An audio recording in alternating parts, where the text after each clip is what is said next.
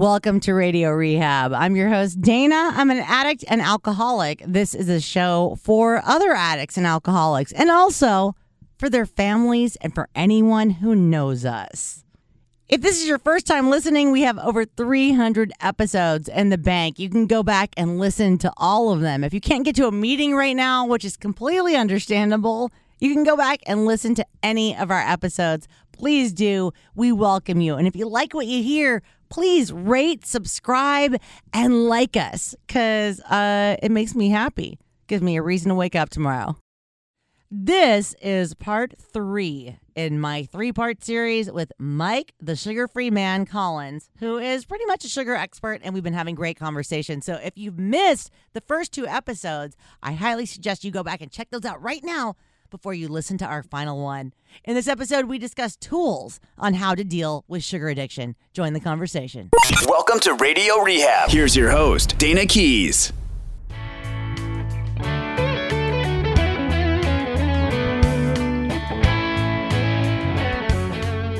I know it's so funny, like people do like temporary solutions to a permanent problem. You know, like I know a lot of quote unquote normal people who do dry January or like sober October, and just a month. And I'm like, how would that help? Like if I was really drinking and using, like how would a month off of it help? I would just say with sugar, like if you don't eat it for a month and you go back to eating it, you're going to be right where you left off. Well, it's so funny that you say that, because that's my biggest complaint about what's going on out there. They have these challenges, right? But they don't give them the tools to do it for day 31 through the rest of their life. You know, or day 22. I mean, they give a 10-day challenge or 21 day, you know, and then like, it's almost like binge eating in a lot of ways, because you restrict really severely for a certain period of time, and then you go binge again. What good is that going to do you? Makes it worse too. Makes it worse. I think so too. I totally think so too. That and like the whole fasting craze. It's like you're going to put that weight back on the minute you eat. Exactly. Don't eat for it's funny because real true sugar addicts and food, flour, and sugar addicts, they can't fast in the early days because they have to have regularity of blood sugar, because they're just setting themselves up for a huge binge if they try and go 12 or 15 hours or 20. Forget about 24, you know. Right. So, yeah. So there's just stuff you learn along the path. So. Out of curiosity, is there anything at all dangerous in any way to just stopping sugar cold turkey if you eat a lot of it? Well, that's an excellent question. You know, I always like to say, you know, there's probably no doctor in the world that's going to say, yeah, you know, a little less sugar is not going to hurt you much. But I'm going to tell you that I have had some experience with people where the withdrawals are very seriously real. I mean, and most of it's, I don't want to say in your head, but most of it is like depression, anxiety, worry, fear. It's like, you know, sugar gave you this overall comfort feeling, you know, it's like, that's why we call it comfort food. Yeah. And so, you know, and when you take that away, now the people I find that have these issues are people that are 200 and 300 pounds overweight, probably had this problem in the womb, and they've never had a day in their life without sugar or flour products. They were overweight kids. And so it's almost like you go into some sort of weird shock. And then they go looking for true SSRIs. You know, they try and go to a doctor and get a prescription because they think on day 15, when they're off of sugar and caffeine, and they're like, they can't even, they're whacked literally from not having sugar because they've never not had it. That's where the danger comes in. But physically, not really. There's not a lot of problems that can arise in that way. Right. So it's more psychologically, you're not feeling good. Right. You know, this is what you're going back to. This is why you re-ingest. This is why people use again, is because they cannot stand, or they have a life to live, kids to raise, meetings to go to. They don't have time for withdrawals right now. They don't have time for the low self-esteem, the anxiety, the depression, which is very real, because what happens, I think I said this, but the scientific part is your dopamine receptors are thinned out. You actually have less of them.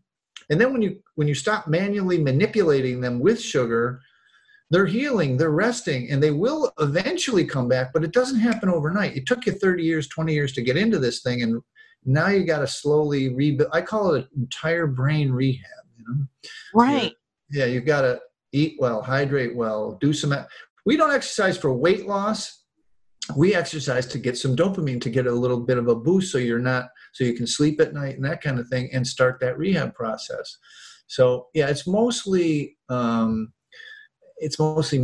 I don't want to say mental, that's not right, but it mostly like feelings of just terror. You just feel shitty, really. I mean, yeah. No, I mean, I learned that. That's why I learned about anhedonia, one of the first. Right, that's a great word, and that. Yeah, it's like 90 days of no light at the end of the tunnel. And if I wasn't in a lockdown treatment facility, I definitely would have used. You know, I got to start using that word more and explaining to people what it means, because that is, if you look at PAWS, post-acute withdrawal syndrome, this is what it is. And especially there's a very mature group that we've created on the caffeine side. And I think some of them are still using caffeine, but with the PAWS, say that word again. I can remember. Anhedonia. Anhedonia is real for months. Yes. Like these people will do 6-7 cups of coffee a day, and sugar too, and then they quit, and all of a sudden they're like, life's not worth living, and and then finally, because the group is mature, they get to the other side and they say, holy shit, the sun just came out, you know, and they're like, I cannot believe this, that I could feel this good. Yeah. And so that is so, and it sounds weird coming from an insider, somebody who sees this day in and day out, that the average person seems to be able to do 3 or 4 Starbucks a day and donuts and Mars bar. They're able to seemingly do all this, but you don't know what chemicals they're taking to counterbalance that, whatever, the SSRIs, or self-medicating with alcohol. You don't know what they're doing. So again, we're early. It's early in societal understanding of all this. It really is. Right. It's good. It's anything I feel like that has the one day at a time approach, and that it will get better if you stick with it approach. People don't have to stick with it, because it does. Same with everything.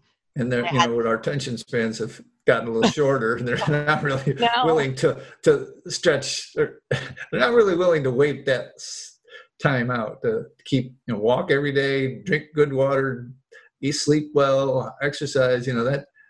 That'll get you feeling really good after a while. Yeah, absolutely. I mean, because when I got sober, my doctor told me, he's like, you absolutely, because of your liver, have to exercise for 45 minutes a day. And I didn't want to, but I noticed, even now, because I can't go to the gym, so I have to find another way to exercise. But when I don't sleep well. I'm agitated. Yeah. I need to clear my head. Yeah. No, I am addicted to walking. I mean, on the third day, I am ready to bite somebody's head off, and I need that. I mean, if you want to reduce it right to science, I need a little hit of dopamine or serotonin. I need to have we walked all the time back in the day. We evolved 10 million years to be walking and be moving. So we probably felt pretty good back then, Yeah. And so now the sedentary lifestyle is not and ultra processed food just didn't work out. Like, the ultra-processed food came from K rations in World War II, right? And then the men came home, and the companies had nothing to do with all the machinery, and so they started selling Betty Crocker and all this other processed stuff, and cans, and they had cans of beans and cans. So they started selling in the supermarkets more, and it just exploded.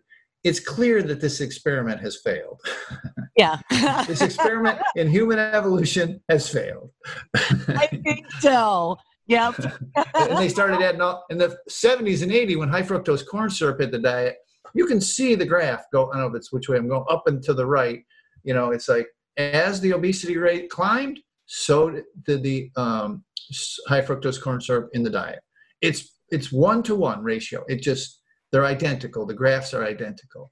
Right. I mean, this mystery that everyone's obese, or the third of the population is obese and a third overweight, 2/3 total, it shouldn't be such a mystery, really. Oh, no. I'm from the South. My family still lives in the South. So I know where they say the most obese people in the world are. I know what they eat, because I see them at Alabama, Mississippi, yeah. Yeah, ironically, the grocery store is called the Piggly Wiggly, and it's a picture of a pig,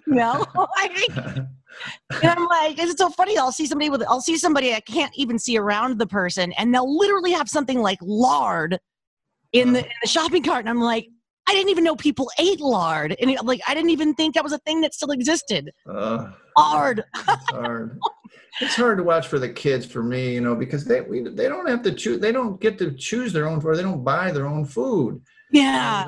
And the kids are mean. They don't know. And, when you grow up and, kids are bugging you about being fat or overweight, it's hard, and like a third of kids are like that now or more, hurts them. Oh, I know. Super hurtful.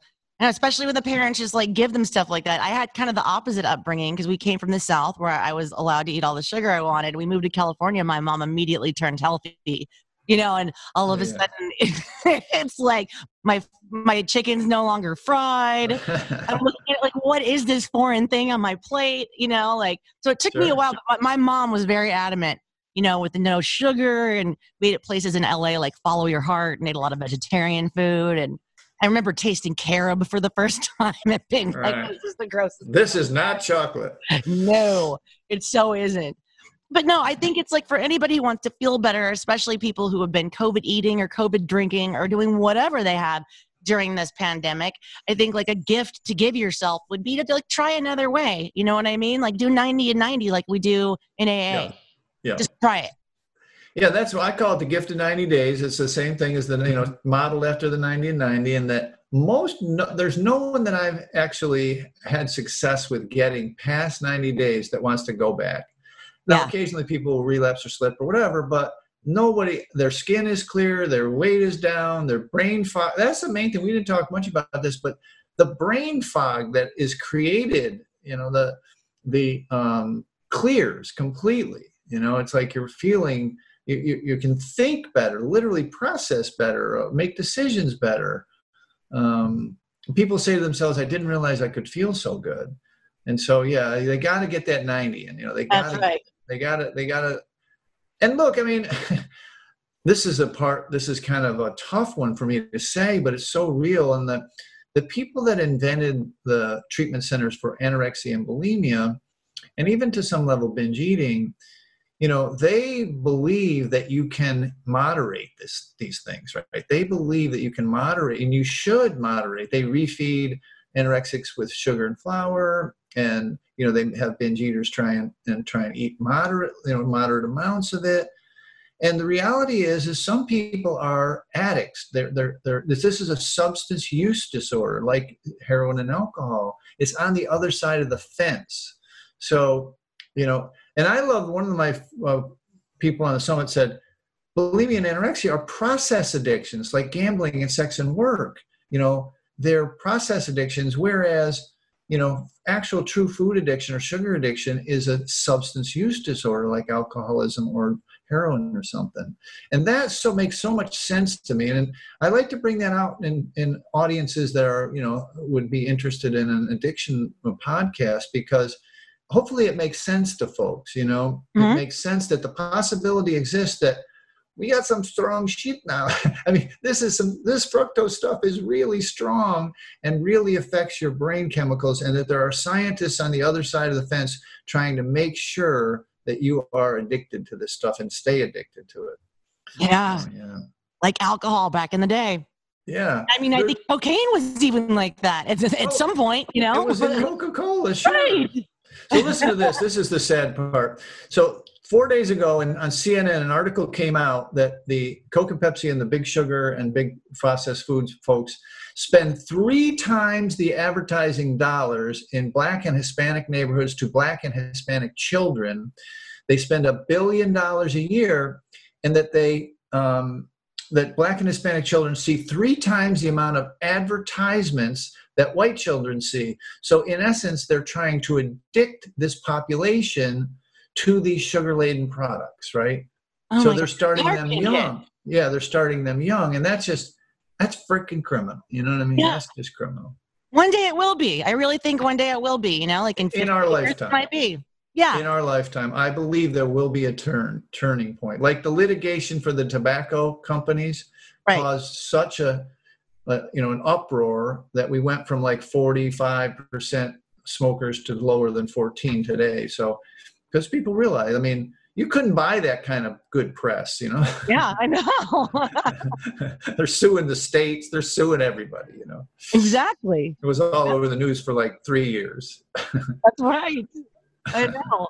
Well, Mike, thank you so much for being on the show. Is there anything you want to plug or anywhere you can direct our listeners to go to find you and to find more information or to join a group or, you know, anything so that they can get involved in this? Yeah, sugaraddiction.com is the best place to go. Everything's there. Everything's there. We have a big yellow book. You'll see it's free to download. It's my story and kind of the stuff we've been talking about. Great read on if you're interested in this. We have a quiz there, but the quiz is like if you already made it to heard this podcast, made it to sugaraddiction.com. You don't need to take the quiz. Right. So, but also we got a 30-day challenge, which I would recommend to anybody that's serious. It's 30 days. You get a video every day. We get a big group. We get Zoom meetings. I mean, we got a little whole infrastructure. So jump in there. We're trying to build a place where this is not considered weird. This is even for recovering folks that it's okay to be a sugar addict. I got this saying that stole it from the food groups. We come for the vanity and we stay for the sanity, right? It's like, oh, I like that. Right? It's like people think most people come to lose weight. Right. They want to lose the white stuff, the flour and the sugar. But then they realize that, man, I'm just feeling better and I'm, things are working out for me. And just like anybody gets in recovery, their life gets better. So. Yeah, exactly. And that's why we stay. Yeah, for sure. Thank you so much for being on Radio Rehab, Mike. I loved it. Man, that was a great conversation. I really enjoyed it. It was for me too. It was for me too. And I think it will be for our listeners. Thank you so much for being on the show. Thanks for having me. That's a wrap for Mike Collins. That's the end of our 3-part series with him. It was so great having him on the show. I really appreciate all of his efforts and all of his knowledge. Remember to check our show notes for links on everything that Mike talked about and how you can contact him. Stick around for our weekly deuce coming up at the end of the week. If you want to be on the show or you know anyone who should be on the show, please contact us. The email is radiorehab@gotoproductions.com. That's go-to productions.com. You can also call or text 415-496-9511, even when we're not in studio. And on all the socials, it's at Radio Rehab Dana, Dayna. Thank you for listening. Keep coming back.